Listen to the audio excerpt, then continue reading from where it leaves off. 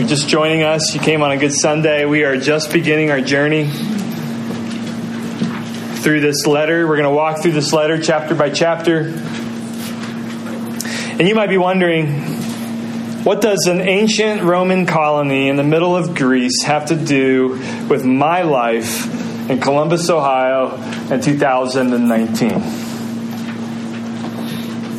Well, truth is, and especially you know this if you were with us last week, more than you could imagine. Corinth, when you just take a look at it, we learned that they were cosmopolitan, they were diverse, they were a progressive city, they were a competitive city. This is where all the entrepreneurs and entrepreneurial-minded people went to make it in life. They had a celebrity complex in this city. And so even though we are separated by 2,000 years and 5,301 miles, yes, I did look that up, not much has changed. Okay, so this small community, this small church, which met in houses, picture that in your mind. They met in houses.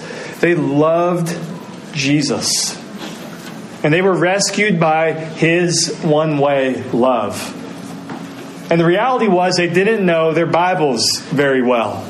And so what they did is they encountered a lot of hard questions about life and about their city. Questions about sexuality, questions about gender, questions about other religions, questions about multiculturalism, questions about wellness and what that means. There's all kinds of things that they were struggling with. So that we have this letter. This is a letter written by the Apostle Paul, who himself experienced the one-way love of Jesus.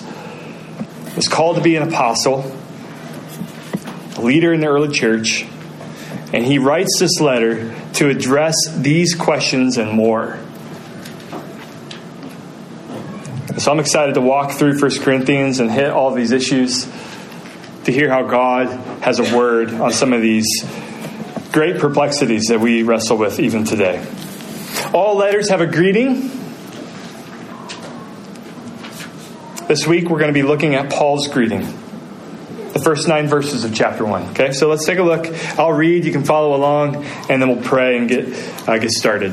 This is God's word. Paul, called by the will of God to be an apostle of Christ Jesus, and our brother Sosthenes, to the church of God that is in Corinth, to those sanctified in Christ Jesus, called to be saints, together with all those who in every place, that would be us, call upon the name of our Lord Jesus Christ, both their Lord and ours. Grace to you and peace from God our Father and the Lord Jesus Christ.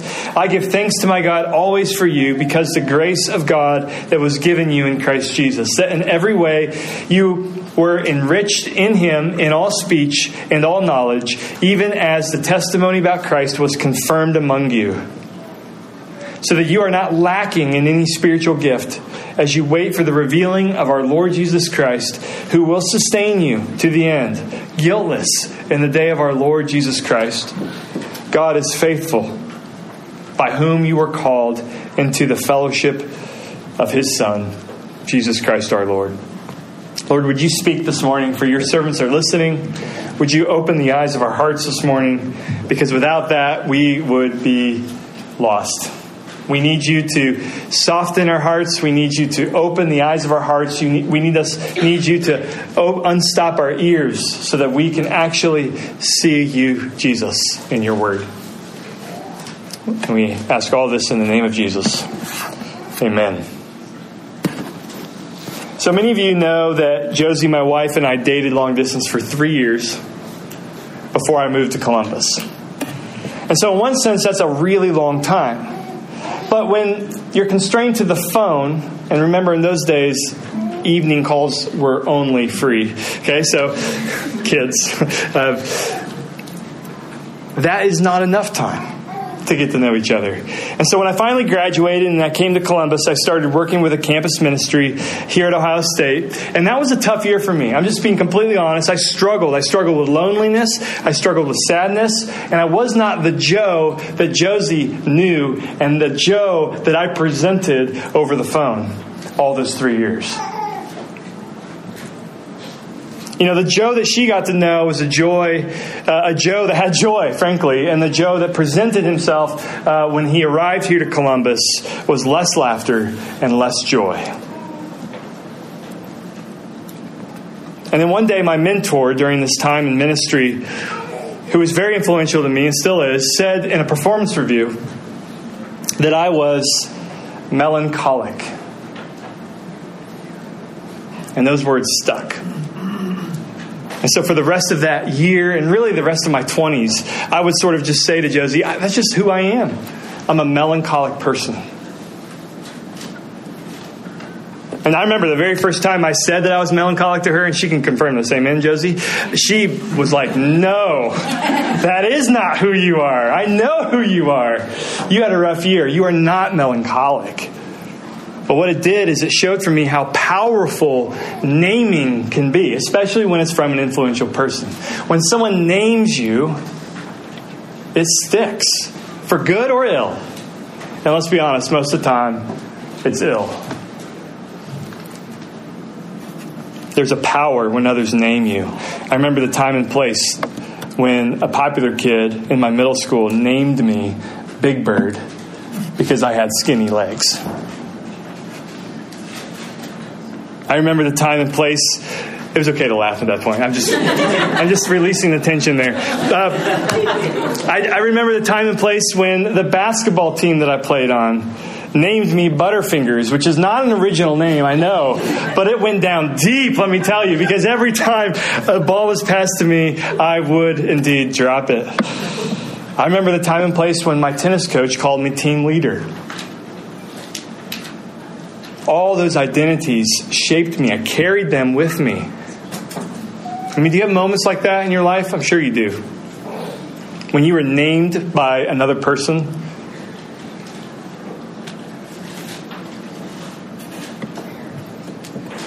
Maybe you had parents who named you Bossy Pants, Queen Bee, Needy, Bratty, Lazy, Awful. You carry that designation your whole life. Dr. Lisa Firestone, she calls these accidental identities because unless you were verbally abused as a child, these identities were given to us in large part accidentally with like direct words or indirect actions. So direct words, as I said, you are so loud, you're so loud, or you're a troublemaker, or you're our anchor. Some of you heard that. You are our anchor. You hold us together. Or you're the calm one in our family. And we have these things that were spoken over us and given, and then therefore we are given, though the parents or the caretakers didn't intend it, we are given an identity. We are named and it sticks. A lot of times it's indirect. She points out that an overprotective parent named us indirectly weak or unable. Or if your caretaker had anger in their eyes, you were worthless. Or if your caretaker walked on eggshells around you, you were scary, unreliable, a burden. Well, these are accidental identities that were given to us. It's like high school drama class all over again, where you're given a role that you didn't ask for, but the rest of the semester you got to sort of play it out. And even if you rebel against that role, it's still tied to you. You're rebelling against it. Man, who will deliver us? I mean, it doesn't even have to be in the past. It can be today. Maybe it's your boss, an ex, or that kid at the lunch table, your teacher. I know some of you kids are coming into 4th grade, 5th grade, 6th grade, high school, and there's older kids, and these older kids are saying things to you. They're saying, you're just, your parents are just. Maybe your teacher is defining you in a certain way. I'm just here to say that's going to be powerful as you grow up. It's going to be powerful. And I think it's a good idea for all of us, adult or kids, all of us.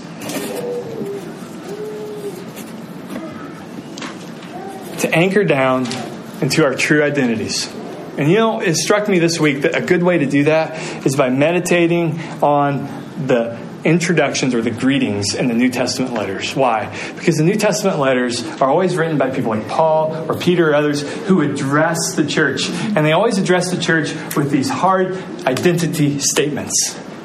This is who you are. This is how I see you. More importantly, this is how God sees you. They're powerful redefinitions from God's mouth as to who we really are. I say redefinition because we need to redefine ourselves according to God. That is it's a hard process. I think I would encourage counseling. I would just say counseling is not weird. It's a good thing. If you're in your young 20s, I heard Mike Cosper say, if I could speak to my 21-year-old self and call him on the phone, I would say, Mike Cosper, counseling isn't weird. Okay? But here's the point. We need a radical redefinition from God's mouth as to who we really are, because of all the things that have been spoken over us. And that's exactly what we get in these first verses of 1 Corinthians. We get a powerful redefinition. Remember, Corinth, the ancient Roman colony in Greece, was an image-conscious city. So when Paul greets the church with this letter, he speaks to their false identities with power. He's saying, this is who you really are. What does God call you? That's the question this morning. In fact, that word call, if you take a look at these first 9 verses, is all over these verses. Paul says, I was called to be an apostle. This is my calling. The word church itself from the Greek, ekklesia, means called ones. And so what God is going to do, I pray this morning for all of us in this short time, is rename us. He gives us 3 powerful names in this text. He calls us His saints. Okay? And He doesn't just call you a saint with a wink in His eye. He calls you a saint. So we're going to talk about that. He calls you His own. We're going to talk about that. And He calls you His child. So let's start with saint, okay? You are called His saints. That's who you are called. After Paul identifies himself as an apostle of Jesus here in this text, called by the will of God, take a look at verse 1. He reminds the church of their identity. And the first thing he calls us is surprising. He says saints. Called to be saints. Called as saints. Now, this is an especially shocking title, especially if, like me, you grew up thinking that saints were sort of a higher class Christian. There's everybody else. There's sort of the lay people. They're the sinners. And then there's the saints. They're either the people who are like super spiritual, or they're at least the leaders in ministry. And it's shocking to us to read that Paul, the leader, is actually calling the church, which had its issues, as we'll see, saints. But that's your identity, saint. How can this be? Well, number one, Paul tells us why. Number one, we are made holy by God. The reason that we can be called saints is because God does it. Remember what I said about religion versus the gospel? Religion teaches that we must become a saint. The gospel says that God makes us holy. His actions. The verb tense in verse 2, if you take a look. To those sanctified in Christ Jesus. That word sanctified means to be made holy or to be made a saint. That is in the passive tense. You remember what passive tense is? Kids, you're taking English class right now, right? What's passive tense? Remember? Passive tense? Nobody? Okay. Passive tense is when something is done to you, not when you're doing the action, when someone else is doing the action. In fact, in theology, they call a verb like this in the Bible a divine passive, because they're saying God is doing the action and we are receiving it. And so when it says here in verse 2, God is making you holy, that's exactly why we could be called a saint. It's God making us holy. It's His work, not ours. Number 2, we are declared a saint. That's what He calls us, and we can't argue with that. We don't get a vote. If your trust is in Jesus, God calls you a saint. You can't argue with Him. He says, called to be saints. Holy or saint means set apart. God is saying, I've set you apart for special use. It's like the silverware that maybe your mom or dad or your grandparents only pulled out for Thanksgiving and Christmas. Those were biblically speaking, holy silverware, right? Because they weren't used all the time. They were set apart. They were special. And that's what the word holy means in the Bible. And so what Paul is saying to this church that is a mess, let's be honest, it's a mess. We're going to see why. He says to them, you are being made holy by God and you are declared holy by God. I'm like, well, how could that be? I'm a sinner. I'm a messed up person. I've made a lot of mistakes. There's no possible way that I could be called a saint and God not be a liar. Well, that's why we have verse 8. The Lord Jesus Christ, who will sustain you to the end, guiltless in the day of our Lord Jesus Christ. We are called a saint because we are declared guiltless in Christ. How can that be? Well, Paul says in Colossians 1:22, and I'll put it up behind me, yet now he has reconciled you to himself through the death of Christ in his physical body.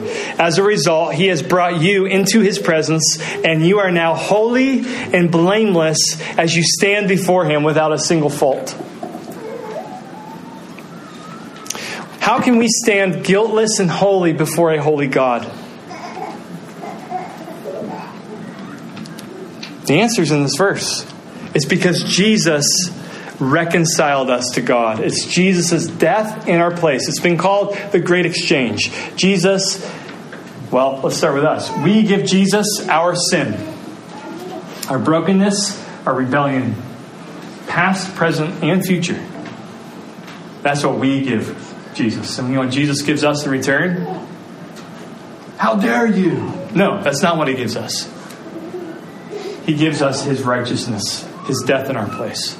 It's called the Great Exchange because there's a real exchange that happens when you trust in Jesus. Your shame, your guilt, all the ways you've messed up, all the ways you're messing up, present tense, all of those things, all of that was nailed to the cross. So that, as Elliot Gruden puts it, when you look at the cross, you should think two things. Number one, that should be me. And number two, that will never, ever be me. That's how we can stand guiltless before the Father, because Jesus came as our substitute.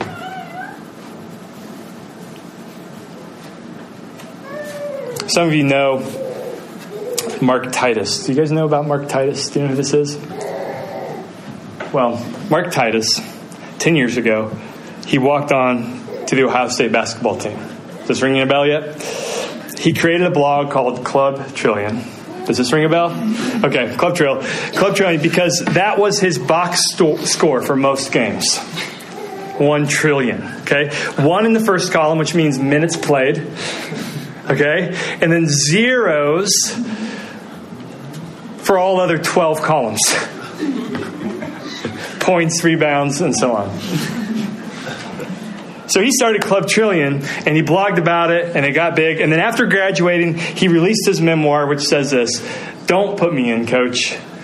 My incredible NCAA journey from the end of the bench to the end of the bench." And that was his journey, okay? And why am I thinking of Mark Titus when I'm thinking of his text? Because here's the thing about Titus. He wasn't good enough to play, but he was on the team. He had the jersey.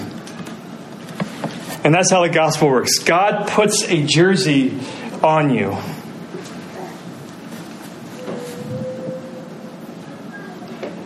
And that's why the gospel offends us too. The gospel offends us because it means that the Mark Tituses of the world are every bit as much a Buckeye as sort of the Greg Odens of the world. Or insert your favorite player. Because they're wearing the jersey. They're on the team. Our Christian box score, to put it another way, doesn't matter. Our jersey does. So there's gospel over against every other religious approach to God. The gospel says only saints are those who know. The gospel says only saints are those who know they don't deserve the title. Can I say that again? The gospel declares that those who are saints are those who know they don't deserve the title. If you think you deserve the title saint, then you don't have the title saint, according to God. You see how upside down that is? How counterintuitive that is? Even how much of an affront that is? How much of an affront would that be to the Corinthians who loved power and success? In fact, Paul will say in the first chapter of this letter, this is a stumbling block for you all, and I realize that. That the Mark Tituses of the world are every bit as much a Buckeye. That I know that offends you, but it's true. Because Jesus came to serve sinners and to save them, not the righteous. I love this quote from Kenneth Bailey. He writes, and this is true, we're going to get into this. The Corinthians were getting drunk at Holy Communion and shouting insults at each other.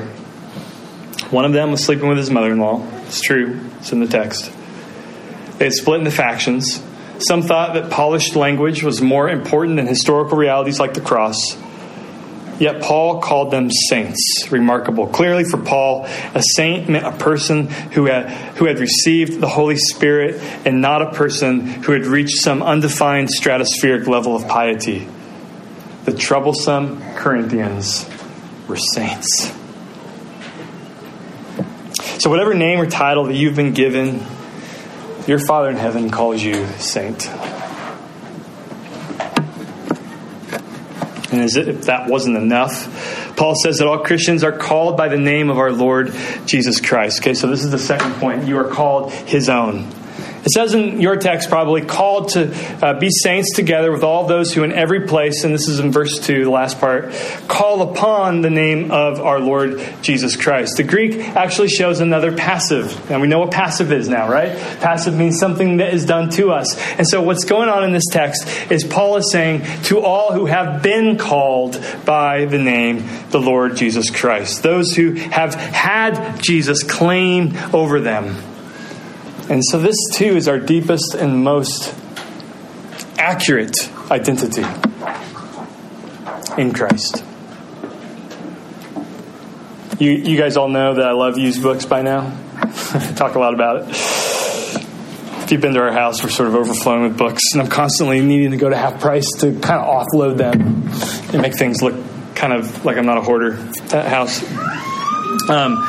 I love used books. I have a list of books that I could buy with one swipe on Amazon, and it would be in my house in 2 days. But I sort of just have it, and I know it's a mental list of books in my mind, and I purposefully go to used bookstores to see if I can find it there instead. And I love grabbing a used book because it's beaten up a little bit. I love that there's underlines. There's marginalia, to use a Billy Collins phrase. There's things in the margin. You kind of get to know the previous owner a little bit. If there's too much, you kind of don't buy it, right? Because that's creepy. But if there's just a little bit, that's fine. But what I really love is the cover, because on the cover, sometimes you have these amazing nameplates that people paste onto their old books. Or some people have the embosser stamp. Have you seen those? Where they emboss their book page with their name. It says like Ex Libris or whatever. Like, I love having books to have these things, and usually they're crossed out. Sometimes if you're lucky, you get one that has like 3 names crossed out. I love that. I think it's amazing, and I think it's a beautiful thing. And I was thinking about that exact thing this week when I was studying this passage, because what it means to be in Christ means that we have his mark of ownership on our front page. Really, that's what it means. We have been stamped. We have his name. We have his marginalia all over us. He owns us. And there's nothing you can do. You can't Sharpie over that. Many people will try. You can't Sharpie over that. He owns us. We are in his possession. We are called by him. The late Brennan Manning, who openly struggled with many false identities, says, define yourself radically as one beloved by God. This is the true self. Every other identity is illusion. Amen?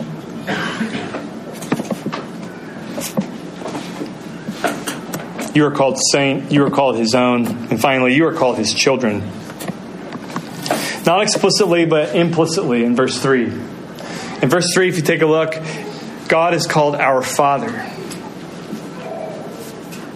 And because God is our Father, what does that mean? We are his children. Because God is our Father, we are his children. And because we are his children, two things flow from this relationship. Number one, we are graced by our Father. Number two, we are gifted by our Father. God's children are graced. So as it says here in the text, grace to you, verse 3, and peace from God our Father and the Lord Jesus Christ. Grace flows from our Father. Grace, which is an undeserved gift. Grace, which is one-way love. That flows from our Father to his children. It means he takes care of our sins. And it's by that grace, not our works. This results in a deep peace. The second word used there is shalom, or peace. So grace and peace. Peace doesn't just mean absence of conflict in those days. Peace, or shalom, the Hebrew understanding, was a full sort of relationship at its best. Do you know what I mean by that? Some of you have friendships. Some of you have marriages.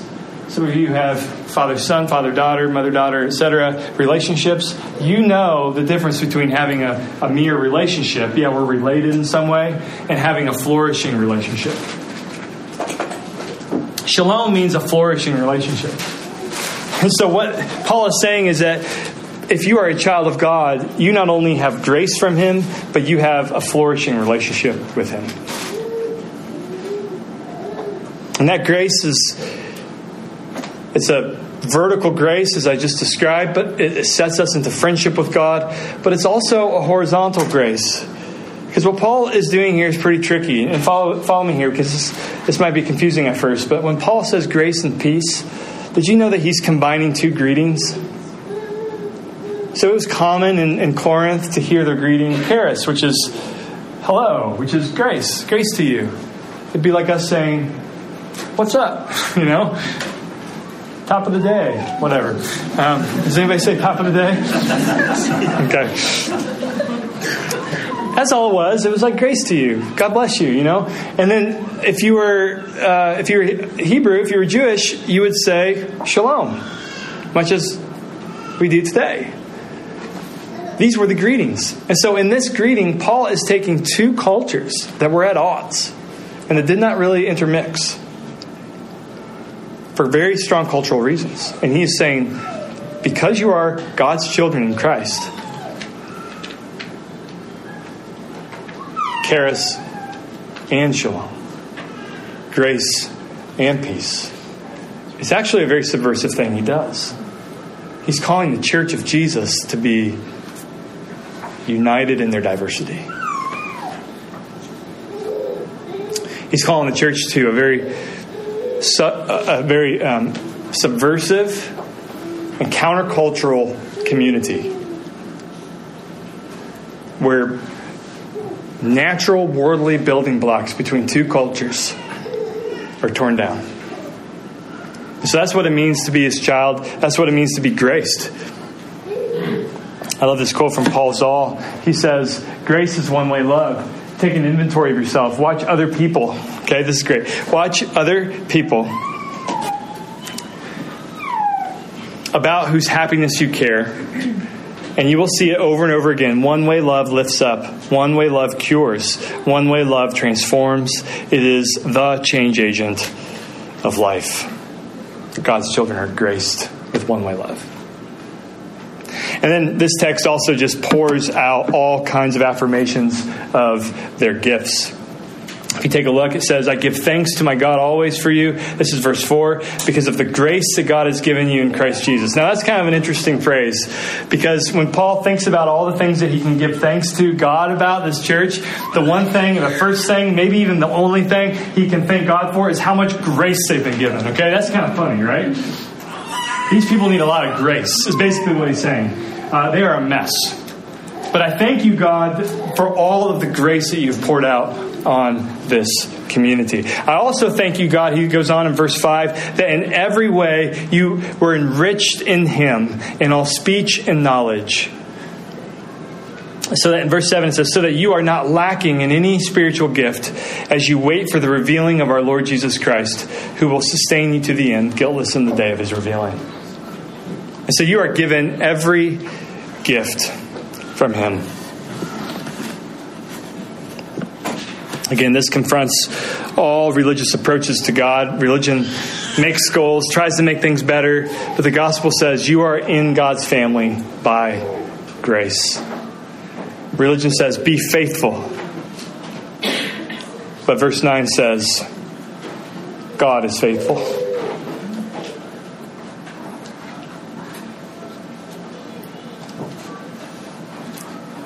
Religion says, if you obey, God will be your friend. He will give you fellowship. Verse 9 of the Bible says, you have been called into fellowship with Jesus by grace. You have his friendship already. Years ago, I went to Germany with my college class for the summer. And we had a fellow student who couldn't eat anything.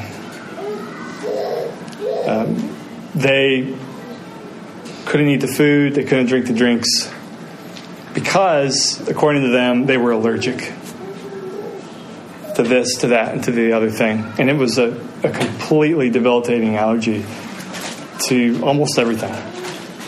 And here's this just rich feast of amazing food in front of them every single day. And it was just, no, I can't, no, I can't, no, I can't. Well, it turned out they weren't allergic to those things. Because one day, they just decided to try that. And it was fine. And then try that. And it was fine. And then try that. And it was fine. Drink that. It was fine. It was actually really painful to watch. Because it became evident, and the light bulb started to turn on for them, that their parents were saying these things as a means of control. And as they shed this sort of identity that was placed on them, you saw this person start to feast what they were missing out on because of this false identity that was placed over them. Same is true for you. Same is true for me. God is calling you to shed these false identities that are sort of impacting. They're destructive. They're not true. You are called saint by God himself. You are called by the name of Jesus, by himself. You are called his children. All this is by grace. And so we can live out of that. Amen? We can live out of that. Lord, we pray that indeed you would do that in our lives. That you would anchor down our souls into these hard and fast realities in this first few verses of chapter 1 in your letter. Lord, we pray that whatever names we've been called, whatever identities we've been given, we ask, Lord, that we would hear your voice as stronger and more persuasive. Only you can do that, God. And we ask that you would. In Jesus' name. Amen.